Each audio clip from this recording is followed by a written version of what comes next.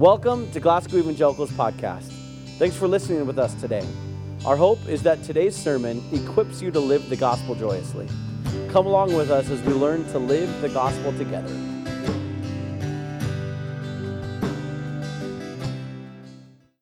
Bless the Lord, oh my soul, and oh my soul, worship His holy name. You guys are free to stand with us this morning if you like. Sing like never before, and oh my soul, worship Your holy name. The sun comes up, it's a new day dawning, and it's time to sing our song again. Whatever may pass and whatever lies before me, let me be singing when the evening comes. Bless the Lord, oh my soul, and oh my soul, worship His holy name. Sing like never before, oh my soul, worship Your holy name. Lord, You are rich in love, and You're slow to anger. Your name is great, Your heart is kind. For all Your goodness I will keep on singing. 10,000 reasons for my heart to find. Bless the Lord, oh my soul, oh my soul, worship His holy name. Sing like never before, and oh my soul, worship Your holy name. Bless the Lord, bless the Lord, oh my soul, and oh my soul, worship His holy name. Sing like never before, and oh my soul, worship Your holy name. And on that day when my strength is failing, the end draws near and my time has come, still my soul will sing Your praise unending. 10,000 years and then forevermore. Yeah, bless the Lord, oh my soul, oh my soul, worship His holy name. Sing like never before, oh my soul, worship Your holy name. Lord, we worship Your holy name. Amen. You guys doing all right this morning? Are any of you going, who are you? Everyone? My name is Trent. This is my lovely and talented wife, Shelly. And we are called We Are the Monks. There's a deep story there that we'll get into tonight. No, it's our last name. But thank you so much for welcoming us into your community and allowing us to worship with you and alongside you. I'm going to read from Scripture, from Ezekiel, chapter 37.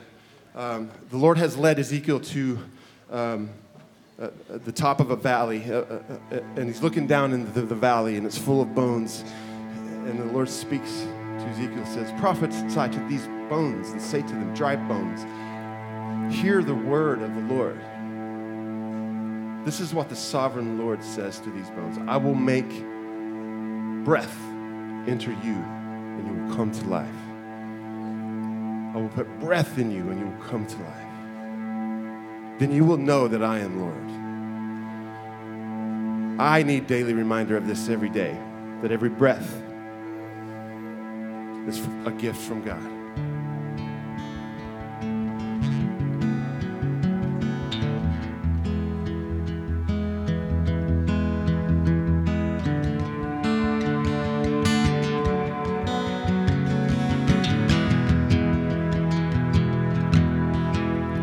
You give life, you are love, you give light to the darkness, you give hope, you restore every heart that is broken.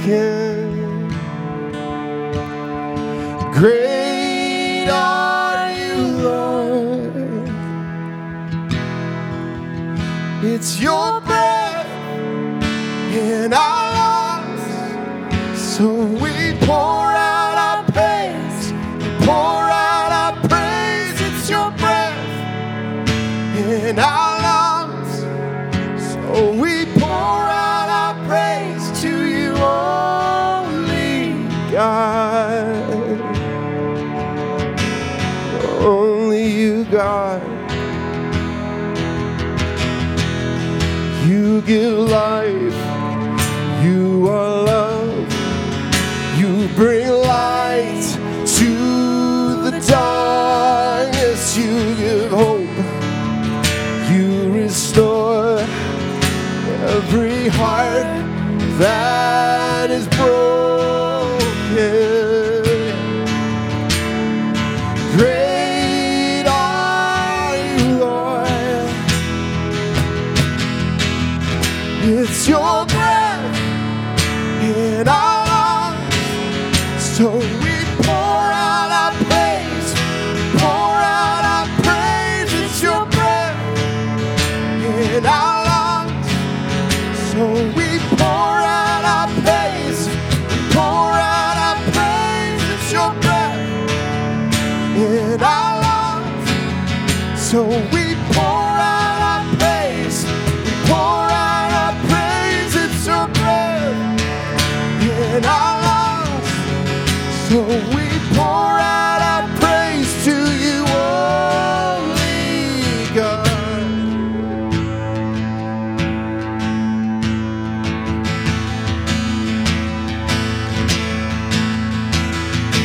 All the earth will shout your praise, our hearts will cry, these bones will sing.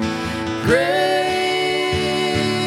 are you, Lord. All the earth will shout your praise, our hearts will cry, these bones will sing. Great are you, Lord. All the earth will shout your praise, our hearts will cry, these bones will sing. Great are you, Lord. It's your breath in our lungs, so we pour out our praise, we pour out our praise. It's your breath in our lungs, so we pour out our praise to you only, God. Only you, God. Father, we do thank you for your presence. And I pray that as we continue to worship, that you show us what it means to have authentic worship and sincere worship as we offer these songs to you as praise. thank you that you meet us where we are. Every person in this room is experiencing a different part of life. Some hard, some good. But Father, I pray that you meet us where we are. In your precious name we pray. Amen. Can we teach you a new song? Thank you, Pastor. The rest of you, we're going to do it anyway.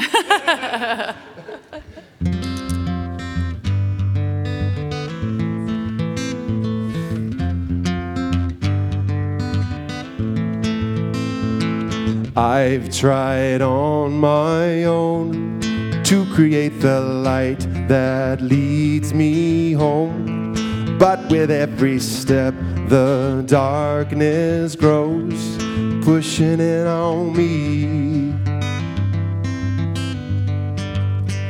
So as I lay me down, take me from this emptiness I found. Lead me with a strong and gentle sound of your voice. Redeemer, great Redeemer, shine your light on this darkened soul. Redeemer, great Redeemer, this wandering heart must find its way home. Now through your grace I see how this crippled heart's supposed to be. You've taken all the broken parts of me and you're making me whole. Yeah. Redeemer, great Redeemer, shine your light on this darkened soul. Redeemer, great Redeemer, this wandering heart must find its way home. This wandering heart must find its way home.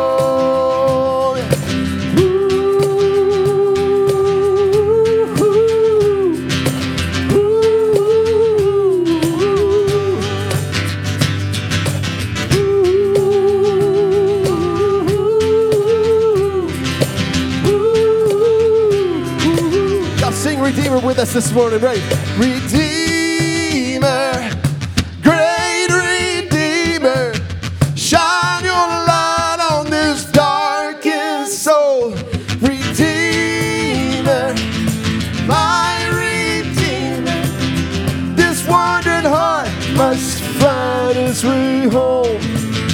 This wandering heart must find its way home. This wandering heart must find its way home.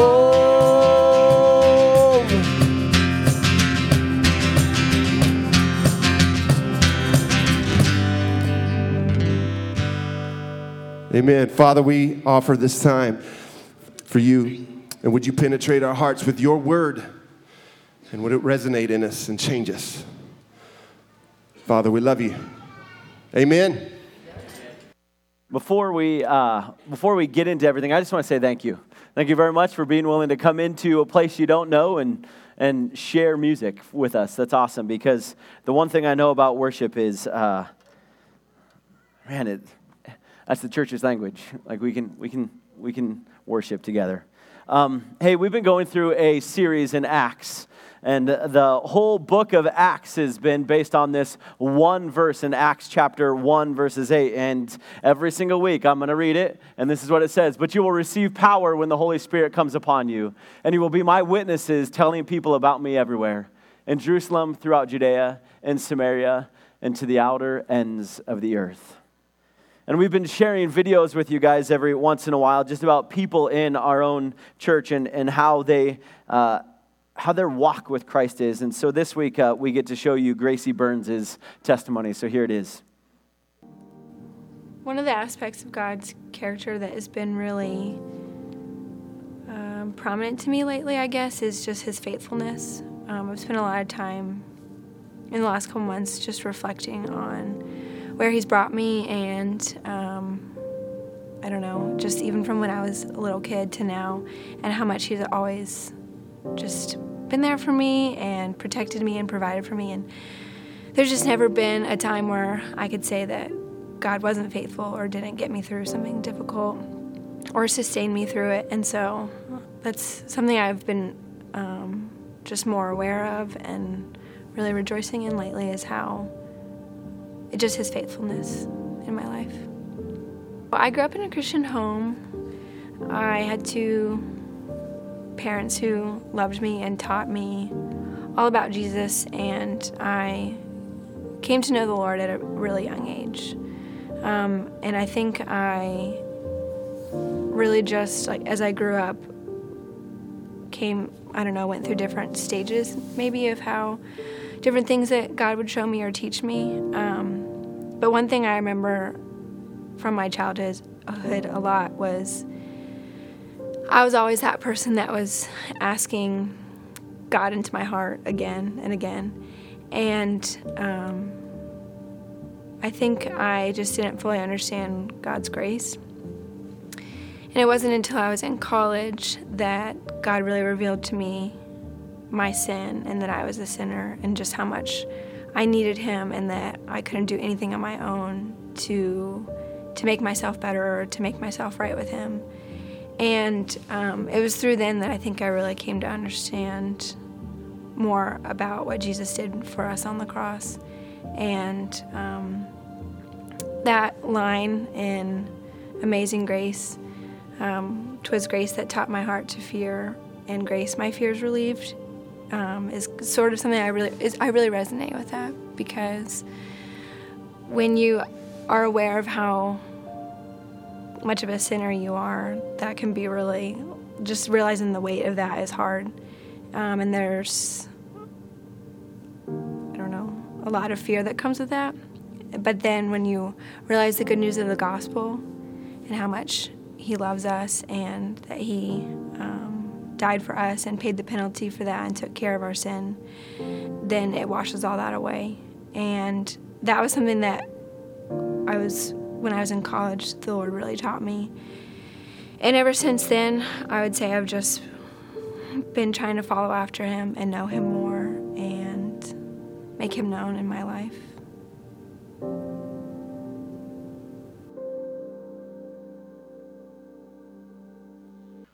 I love that video because it's first of all, her name is Gracie, which is hilarious, and understanding the fullness of grace that God gives to us. And that's exactly where we're at today in this story in Acts chapter 10. And so if you have your Bibles, why don't you flip over to Acts chapter 10. Now, of course, you saw at the very front of your notes that we're going to be going through a chapter and a half. I'm not going to read that whole chapter and a half or anything. I'm just going to walk through it with you guys and talk a little bit about what's going on here. But before we do that, let's pray this morning. God, as we open up your word, it's your word and not ours. And so, God, would we meditate on it? Would we know it? Would we allow it to seep into our hearts? And would we allow it to guide and direct us? And so, God, our hearts are open. Would your Holy Spirit speak to us? And thank you for the grace that you bestow on us to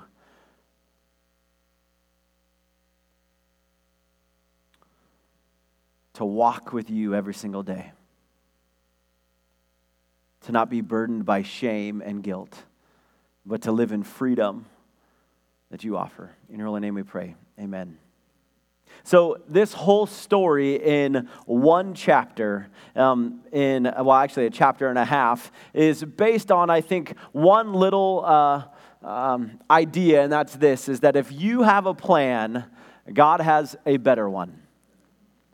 And so one of the things that just kind of struck me in this is that, and I kind of I touched on it really briefly last week, and it's the idea that the Jews would go out, so all of the apostles would leave to the outer ends of the earth, and they thought, well, we're just going to preach just to the Jews, and God is going to stir something up in us Jews, and we're going to change something, and then we're going to bless the rest of the world.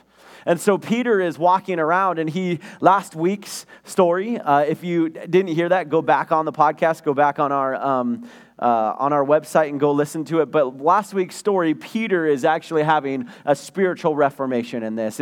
We go straight from Paul's story of how he is converted, and now we kind of go to Peter's continued formation in part 2 of this week. And so Peter's walking around, he's with Jews, he's telling all these people that, hey, Jesus is the real person. And then he kind of gets to be hanging out with this tanner outside of Joppa. And the funny thing about that is if you're a tanner, you can't live inside the city gates. You actually have to live outside of the city because it is considered an unclean thing to do. And so we've got this guy who is tanning hides and doing all this stuff, and Peter is living with Simon outside of these gates. And so God is starting to do something in Peter's life. He's starting to tell him, wait, you should look at this differently. And so about 30 miles away from that, north of there, of Joppa, and I'm sorry, I completely forgot to put a kind of a map on here, but if you think of where Jerusalem is, you can go west, and that's kind of where Lydda and Joppa are, and then go north of that, okay? And so there's a place there, Caesarea Maritime. Basically, what's going on there is a port, and there is a man there named Cornelius. And Cornelius is a Roman centurion. He has got some power. He runs about 150 to 300 men, and God comes to him and says, hey, I know that you fear me, and I know that you've been following me, but I want you to do something. I want you to go to Joppa, send some men to Joppa, and have them go get Peter and bring Peter back to me.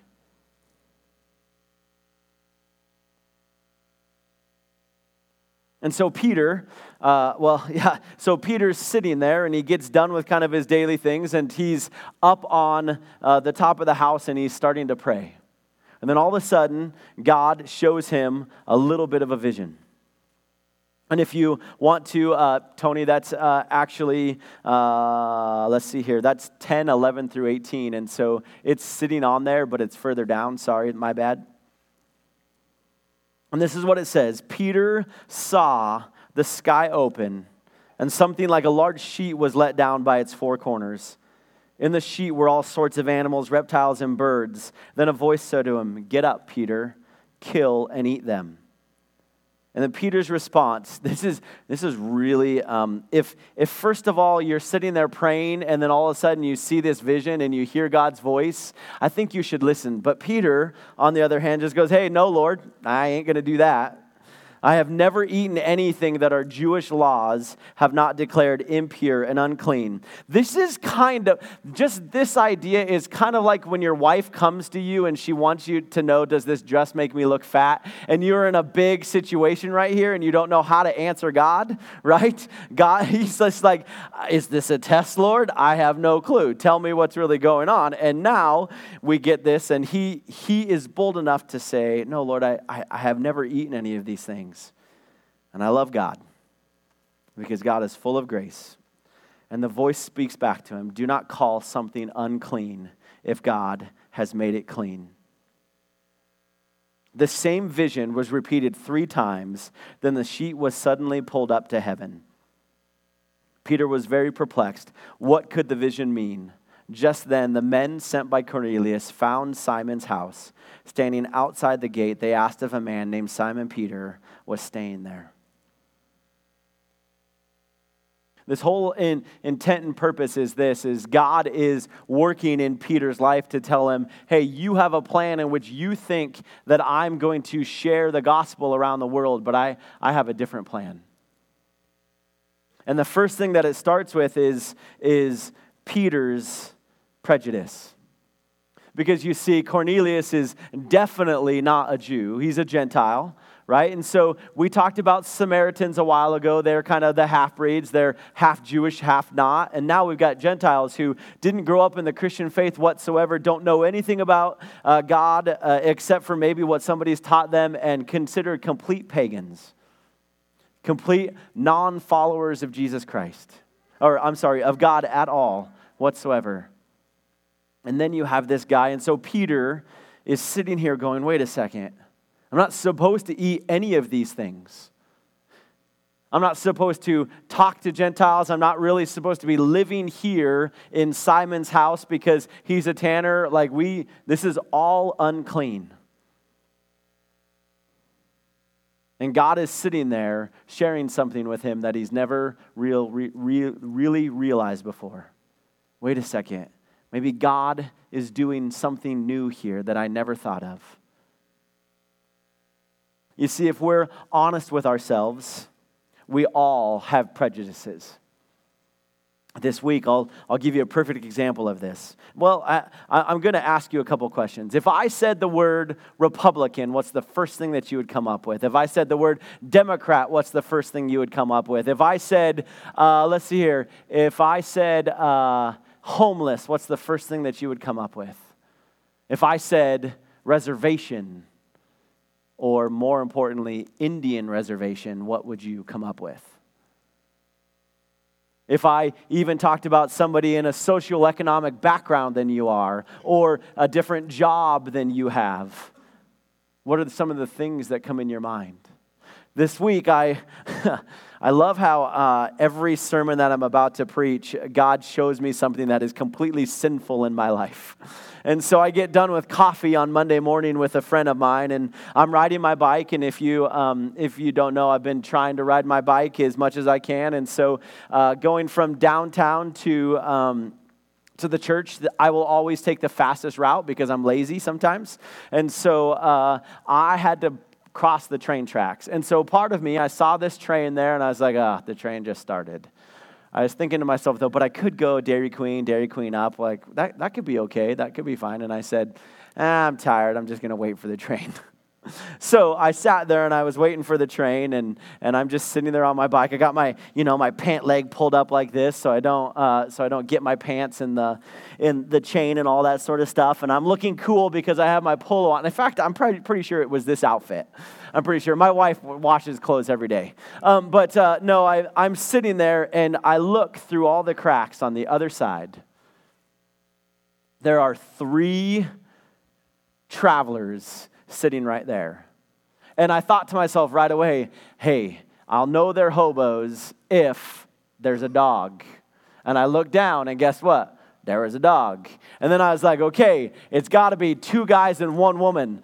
2 guys and 1 woman. Like I was just like, and they're going to be wearing brown clothes, right? And then I thought to myself, of course they're wearing brown clothes. Like they're never happy. I just thought this stuff, right? Like, you guys, you can judge me, okay, all you want. I'm like, yeah, they're never happy. If they wore brighter clothes, they'd probably be a little more happy. Or people would probably give them more money if they did wear brighter clothes. But if they wore brighter clothes, they'd probably have a job. And if they had a job, they wouldn't be drifting. They'd actually, be somewhere and make something of themselves and, give to society. And they would actually pay their taxes. And they would, I just went, in that 4 minutes, I was just like, are you kidding me? I'm just going to let you know my great-grandpa was a hobo. He traveled all over the United States. It was incredible. Who knows how many great cousins I have. I'm just joking. But I'm sitting there and I'm just thinking to myself, you've got to be kidding me. And all these things I started checking off. And then people, it couldn't even become any better than this. I was thinking to myself, I'm such a law-abiding citizen. I'm just such a great person.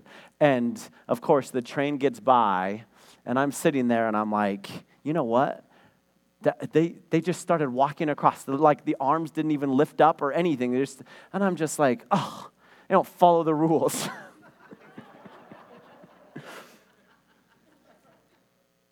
As I weaved in and out of traffic in my bike and didn't use hand signals and all that sort of stuff.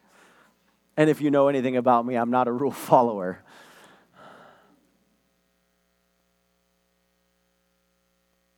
I say that in jest as if it's something funny, but then I have to actually really look at my true heart. Because we all have prejudices. We all have something that if we were to look at somebody, we would vote them in as that person's not worthy of something. That person isn't worthy of, in this case, it's worthy of a relationship with Jesus Christ. It has to come through us first. It has to be by us first. Or they have to get their life right first, and then they can come to understand God. We have these stipulations in these rules. At least they have to jump through them, or they have to fix themselves first. I think it's interesting that we've created a system in which a gal grows up in church all of her life, and she says, I felt like I had to keep going over and over again up to the altar just to accept Jesus Christ. I maybe didn't understand it. That's where true grace comes in, is that we do understand the depths of our sin. We do understand that it is not us cleaning ourselves up or getting other people to get right first. It's allowing the Holy Spirit to guide and direct and bring people into Jesus Christ. And it's our job to facilitate and help out whenever the Holy Spirit comes in. And so this is exactly what's going on. Is God is telling Peter, you have this idea of how things should go, but wait a second. Would you just be willing to listen to me, and I'll guide and direct you to the right spots? I think it's crazy how much God tells us to do something and we don't want to listen because it's either too hard, or wait a second, they won't like us, or we have these inward, we even have probably prejudices towards ourselves.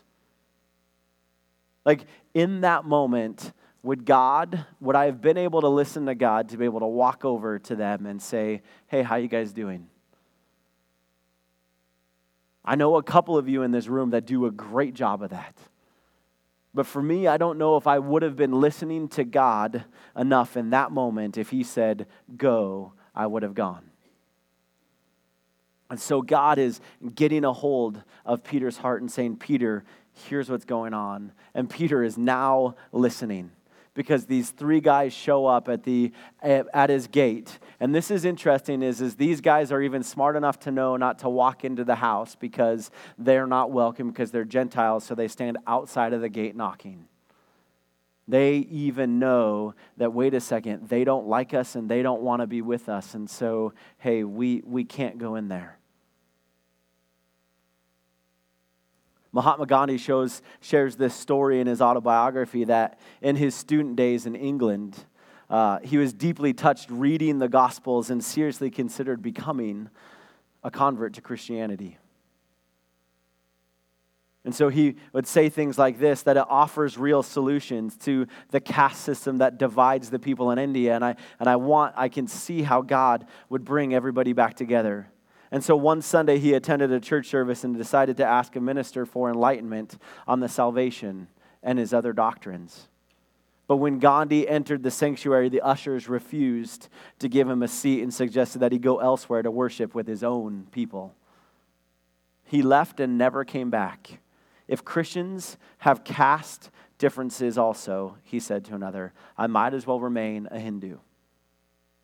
If we have stipulations on other people, if we try to tell them they are absolutely not welcome, they might as well stay the same. And so as we listen to God and as God is grabbing a hold of Peter's heart, these three men come in and say, we have a master who wants to have you come and talk to us about this whole gospel thing. Would you share with us? And you know what Peter does? He invites them into his house to have dinner with him. Yeah, I just had food ready. Why don't you come in and let's talk? And so they spend the night with Peter, and Peter then wakes up the next day with these three men, and he takes off to Caesarea Maritima. And he goes into this house with all of these people. Verse 24, and they arrive in Caesarea, and the following day Cornelius was waiting for them and had called together his relatives. He calls in everybody to listen to this. As Peter entered the home, Cornelius fell to his feet and worshiped him. But Peter pulled him up and said, "Stand up, I am a human being just like you." This is what is unbelievable to me. When he says this, I am a human being just like you. Not, I have the answers for you. Not, you know what, you better get right with Jesus or you're not going to make anything in this life. I'm just human as well, trying to figure out how to walk this life. I'm not going to point you to myself. I want to point you to somebody else. This is a completely different Peter than the Peter that was sitting there eating fish with Jesus around a fire. This is a completely different Peter who doesn't automatically think that he's got all the answers and just rushing through and saying stupid things. This is a Peter who is now listening more and more to the Holy Spirit and saying, "Please guide me and direct me." But then he goes on in verse 28 and says, "You know, it's against our laws for a Jewish man to enter a Gentile's home like this or to associate with you. But God has shown me that I should no longer think of anyone as impure or unclean. So I came without objection as soon as I was sent for. Now tell me why you sent for me." And then we move into verses 34 because here's the whole point is Cornelius says, "Man, I've been a God-fearing person and I'm walking and I'm trying to walk with God, but I know there's something missing when you share it with me." So in verses 34 through 43, we hear the whole entire story. And Peter says this, "I see very clearly that God shows no favoritism. In every nation he accepts those who fear him and do what is right. This is the message of good news for the people of Israel, that there is peace with God through Jesus Christ, who is Lord of all. You know what happened throughout Judea, beginning in Galilee, after John began preaching his message of baptism.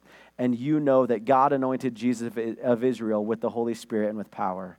Then Jesus went around doing good and healing all who were oppressed by the devil, for God was with him.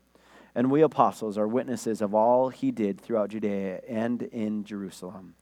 They put him to death by hanging him on a cross, but God raised him to life on the third day. Then God allowed him to appear, not to the general public, but to us, whom God had chosen in advance to be his witnesses.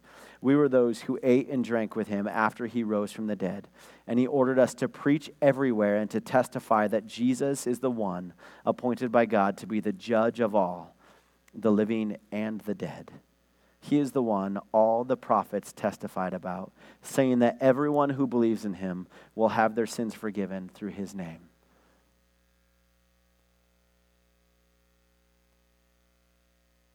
Can you imagine God setting up a whole entire audience for you to share exactly that? Not, hey, here's the 3 spiritual laws that I think you need to understand that I'm learning. Here's all of these things. No, he lays out the gospel for them. And he lays out what salvation is because this guy, yes, this Cornelius and his whole family, yes, they've been fearing God and trying to walk with God, but they didn't quite understand the totality of salvation. And so here is the totality of salvation through this story right here is that salvation can only be offered to us through grace alone. It's not something that you can do. It's not something you conjure up. It's not having enough fear of God. It's not doing anything but understanding that God is working it out for you. And it's through grace alone, by grace alone, through Christ alone. There is no other Savior that can save us.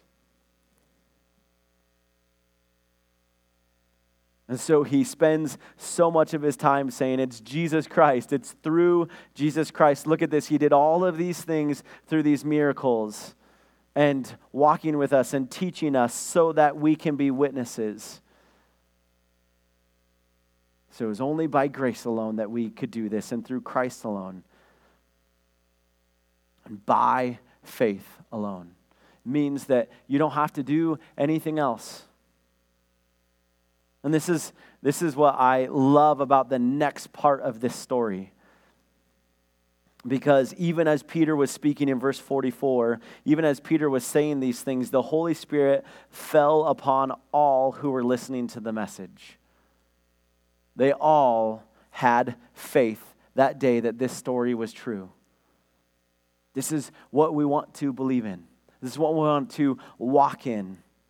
It wasn't Peter's magical prayers like some of the times in past when they were praying and the Holy Spirit falls on them. It wasn't that there was baptism first and then the baptism of the Holy Spirit or any of those things. It was their faith going, we believe this story of Jesus Christ.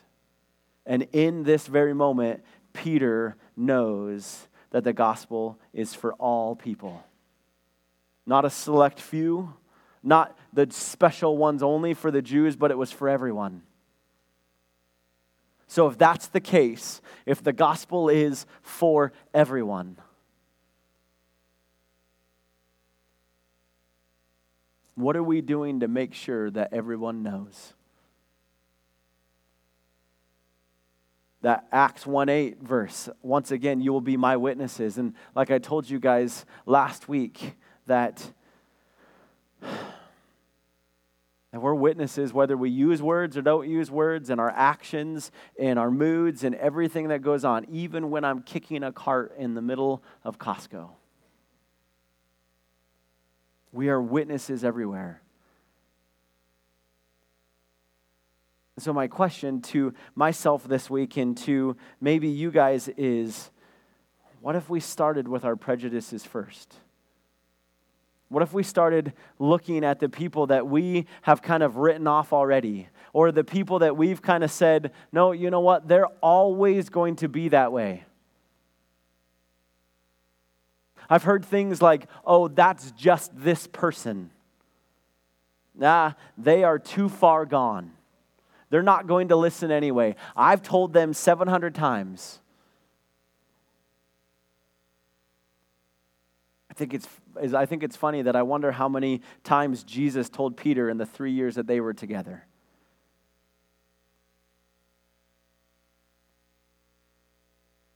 It comes to our idea of, okay, if that's the case and the gospel is for everyone then, what am I doing to do that? Now, I'm not telling you that you need to all of a sudden go out to the street corner, because we've already talked about how witnessing is about building relationships. So you don't need to be the bullhorn guy on the corner of the street telling everybody that they need to turn or burn or anything like that, but it's as God leads us as we're walking through with Him. And I think that through this scripture this morning, I think the first thing that we need to look at in ourselves is this. And if you're still taking notes with me, it's that very first one, down about 2/3 down. Prejudice is grounded in pride. What sort of pride do you have in your heart today? That either says I'm better than, or I have the answers to what you need.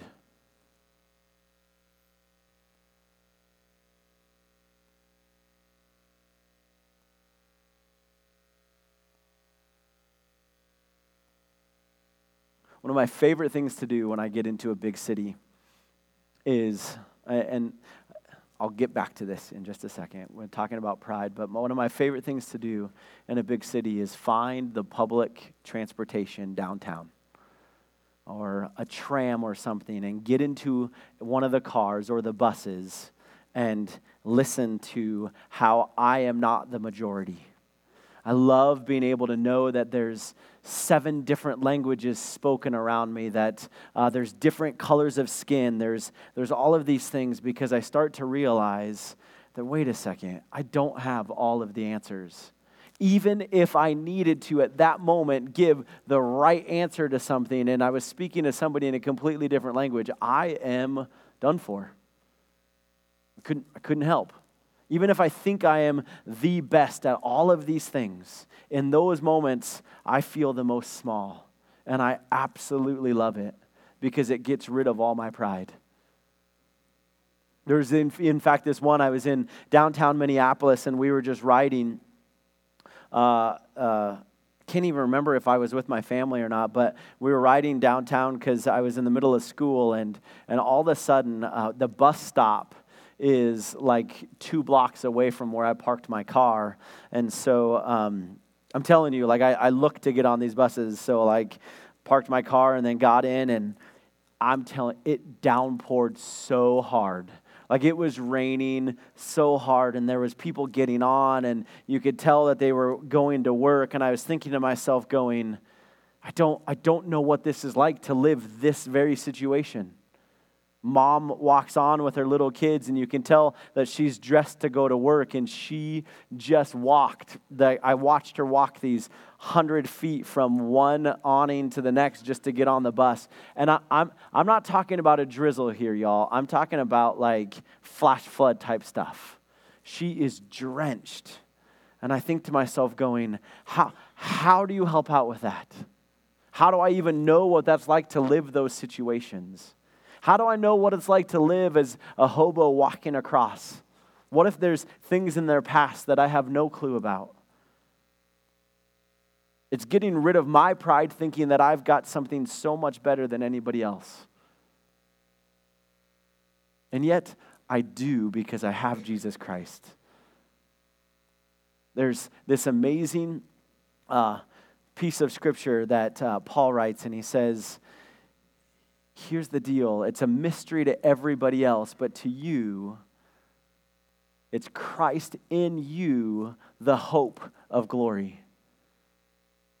It's not that I have done something to maybe muster up enough Jesus in me. No, it's this idea that I do have the hope, but it's not out of a base of pride. It's out of a grounded that, wow, man, you definitely need this.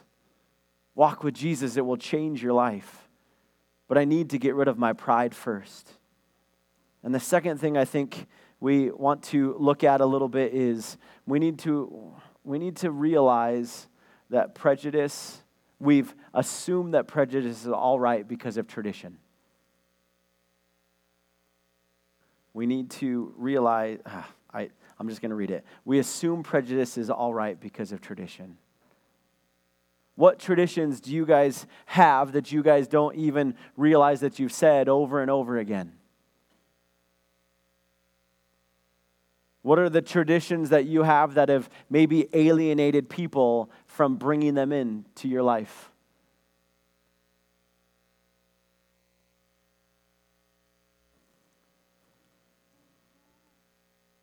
I love in chapter 10, verses 28 and 29, when he says, we can't enter into your house. That's been the way it's been forever, and we can't associate with you, but God has shown me something different. This is the way the Jews have been doing it for centuries. We don't get with you unclean people. What traditions do you have in your life have you kind of maybe need to get rid of? When you see a certain person, do you walk across the street? When you enter into a restaurant and you know that somebody might suck your time up, do you purposefully avoid them? Do you look for the opportunities in which you can serve, or do you go, or in which you can serve somebody else, or do you go, no, I can't do that. I don't have enough time for that. I think the one story that I find really interesting, and I know this is going to be a different tangent, and I don't know why I'm going to share it to you, but I'm going to. I think one of the biggest travesties in this is when we have people that I know have come into my office and gone, you have people in your church that are the worst tippers in the world, and I don't want to be around them. That stings a bit.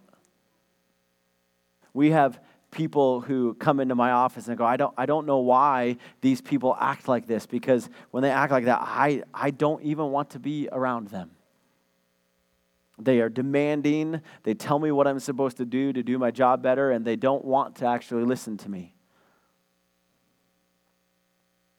We have people in our church that walk in and ask for help, and all I can think to myself sometimes is, man, this is the 14th time I've helped you. When are you actually going to get yourself together? And it's not the 14th, it's the 2nd. But I think it is, right?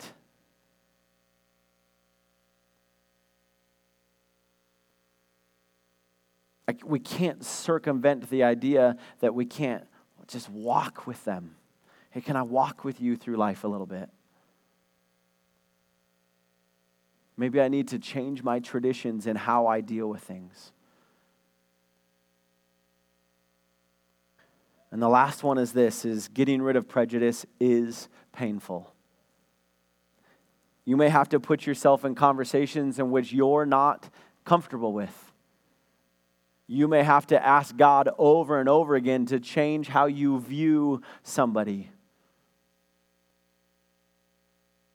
There are some of you in this room who have probably had horrible business dealings and you want nothing to do with that person, but maybe at some point we can go, for the sake of the gospel, this is where God is leading me.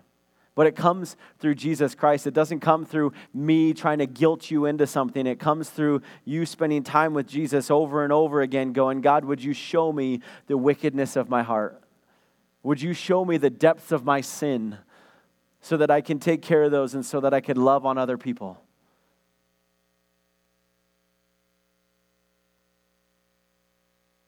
Because when we understand ourselves, how much pride we have, how much sin we have, what are the things that we haven't been following God in, we can then get to this last point of going, no, God, I want to understand that, man, you love absolutely everyone. You love them where they're at and you help them get to where they're going. And this is that whole entire story all the way through, because later on we find out that Peter goes back home after a little while. He spends some time with them, and Peter goes home back to Jerusalem, and all of a sudden, people give him lots of grief. I can't believe you went to that place. I can't believe that you talked to them about Jesus. And he goes, whoa, wait a second. Let me tell you what happened. And then when he tells them, hey, I saw this vision, I went there, and even as I was speaking, the Holy Spirit came down upon them, and then we baptized them in the name of Jesus, and they are real followers, and God is doing something amazing. You should see God work. It's unbelievable.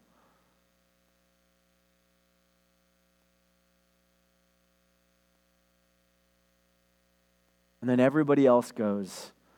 We can see in that very last verse, in chapter 11, it's verse 18. We can see that God has also given the Gentiles the privilege of repenting of their sins and receiving eternal life. Everybody can have that opportunity. Let's not hold it back from anyone. Let's not secretly think that it's for us only until they get their stuff figured out. Let's not start putting divides and saying, sorry, you've been that way for a really long time. Sorry, I can't have a conversation with you because you don't believe in what I believe in. But as we listen to the Holy Spirit and as we're guided and directed, I pray that our prejudice start falling off and that we can start loving people the way that Jesus loved people, by dying on the cross for their sins. So I'm going to ask the monks to come back up, and I'm just going to close with this as we sing this last song, How Great Thou Art. I would like you to think about what's going on in your heart. I should say this, how does God need to change your heart to be a person who is led by Him over and over again to love others? It's not always about picking up that phone today and going, hey, you need Jesus, my pastor told me, or anything like that, but do you have a desire to be day in and day out led by the Holy Spirit? So if He says go, you go. Will you be willing to capture all of those thoughts in your mind that say, wait a second, they're not good enough, or they've hurt me, or those are those types of people? But to come back and know that the gospel is for everyone and go, wait a second, people, here's the gospel right here. The good news of Jesus Christ that is through grace, Jesus Christ, and by our faith, he'll change your world. And so as we worship this last song, just be willing to spend some time also just listening to the Holy Spirit. God, would you show me what's wrong with my heart today? Or if you know everything's good, sing it out and praise it loud.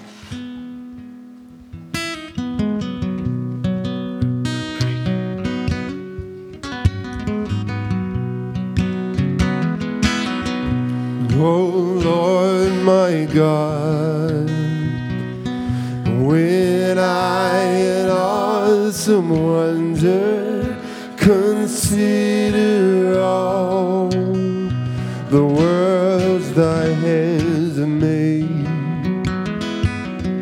I see the stars, I hear the rolling thunder, thy power throughout the universe displayed.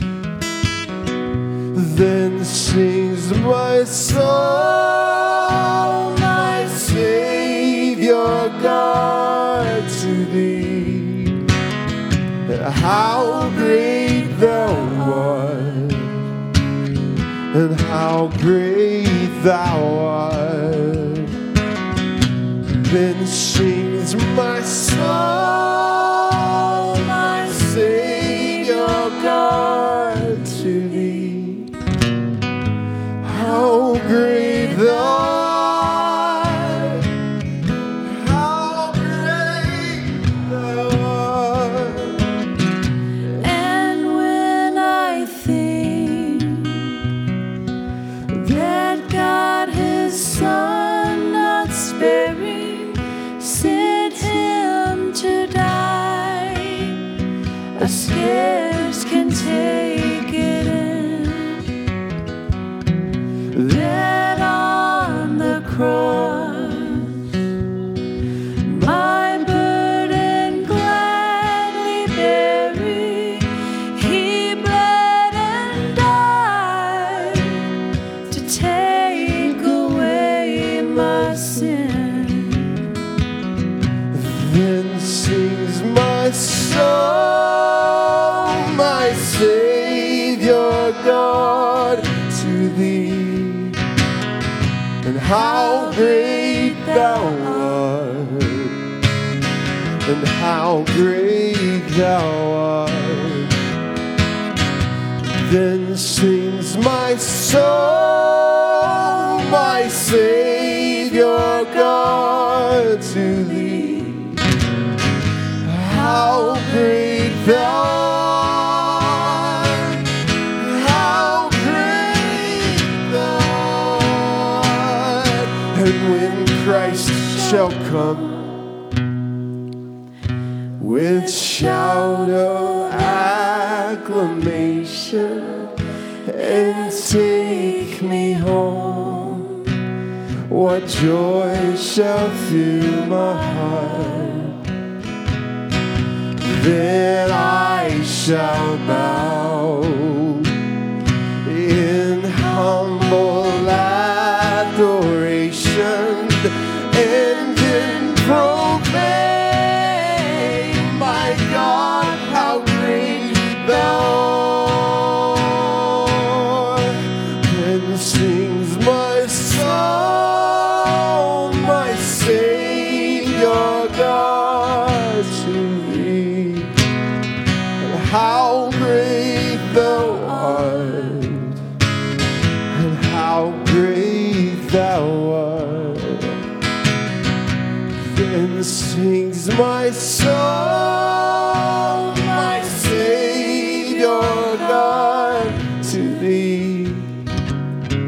How great thou art, how great thou art, and how great thou art, how great thou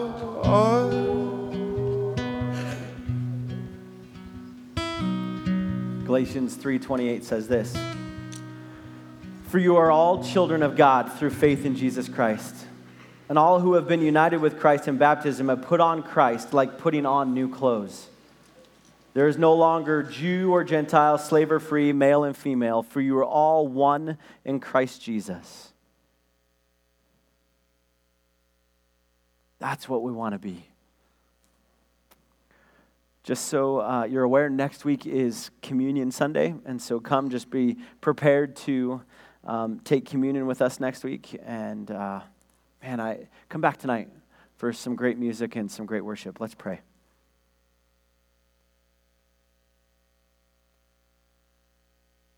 God, would you show us where we are wrong? And would we realize that you are God and we are not, and you are great.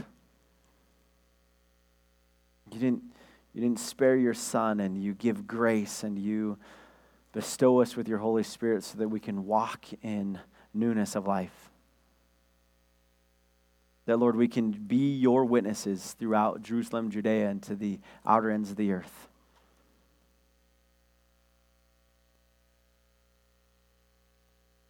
God, we love you and we thank you so much for your grace and your mercy and your truth in our lives. And would we realize your goodness? In your holy name we pray. Amen. I love you all. Have a great Sunday.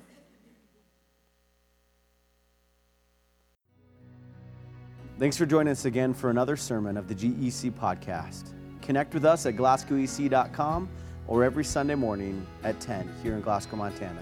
If you enjoyed this podcast, we'd love for you to subscribe, rate, and give a review on iTunes, because this helps us share the word with more people. See you next week.